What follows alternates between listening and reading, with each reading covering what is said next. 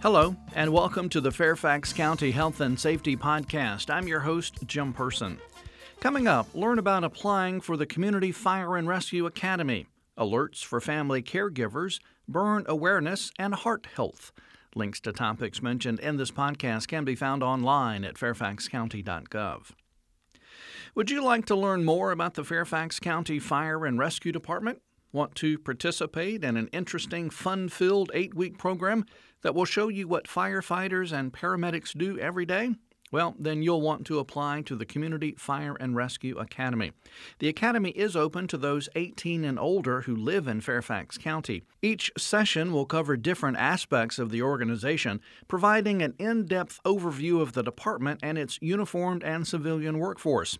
Topics include fire suppression, emergency medical services, training, recruitment, special operations, and other interesting topics.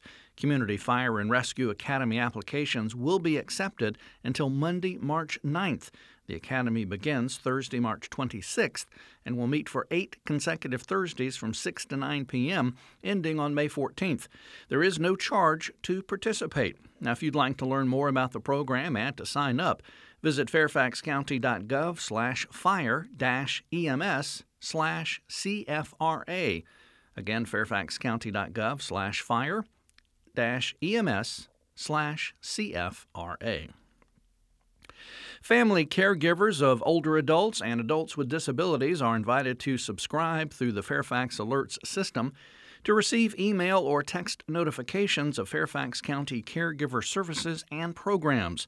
These programs include case management, in-home respite, caregiver support and webinars, wellness workshops, and much more. Visit fairfaxcounty.gov/alerts to create or sign into your Fairfax Alerts account, and then select Area Agency on Aging. National Burn Awareness Week was the first week of February and focused on contact burns, a burn caused by touching a hot object. According to the World Health Organization, 20% of burns in young children are considered contact burns from touching a hot object like a clothes iron, stove, hair appliance, etc. Burn injuries in general continue to be one of the leading causes of unintentional death and injury in the United States. According to the American Burn Association and the National Fire Protection Association, roughly 70,000 people went to a hospital emergency department because of a contact burn in 2018. About one-third of the patients were children under 5, and most of the burn injuries treated in burn centers occur in the home, 73%, followed by only 8% occurring at work. The primary causes of burn injury include fire, flame, scalds, contact with a hot object, electrical, and chemicals. Now, to avoid contact burns, here's some suggestions. Be sure to supervise children around hot objects at all times. Turn heating pads and blankets off before sleep. Have pot holders available whenever cooking. Long oven mitts are best to reach in or over hot surfaces, such as an oven or grill, and assume all pots and pans are hot. Remember to treat items coming from the microwave as you would items from the oven. Limit microwave use by children. Also, keep hot foods and liquids away from table and counter edges. Have a kid-free zone of at least 3 feet around the stove and areas where hot food or drink is prepared or carried. Never hold a child while you're cooking, drinking a hot liquid, or carrying hot foods or liquids. Always use oven mitts or pot holders to remove hot items from the stove or microwave. And please use the back burners of the stove to prevent children from reaching up and touching hot pans or pots. February is also American Heart Month, the perfect time to learn about your risk for heart disease and the steps you need to take now to help your heart. It's important that you and your loved ones know and recognize the warning signs of a heart attack, as every second counts. If you think you or a loved one is experiencing a heart attack, call 911 as soon as possible and keep watch for the signs or symptoms of a heart attack, such as chest discomfort. Most heart attacks involve discomfort in the center of the chest that lasts more than a few minutes or that goes away and comes back. It can feel like uncomfortable pressure, squeezing, fullness, or pain.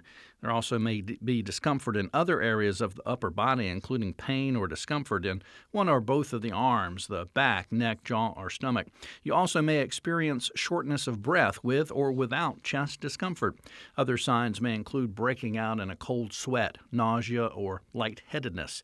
The Centers for Disease Control and Prevention say that uncontrolled high blood pressure or hypertension is dangerous and far too common. 1 of 3 adults in the United States has the condition. Learn more about American Heart Month 2020 from the American Heart Association or the Centers for Disease Control and Prevention.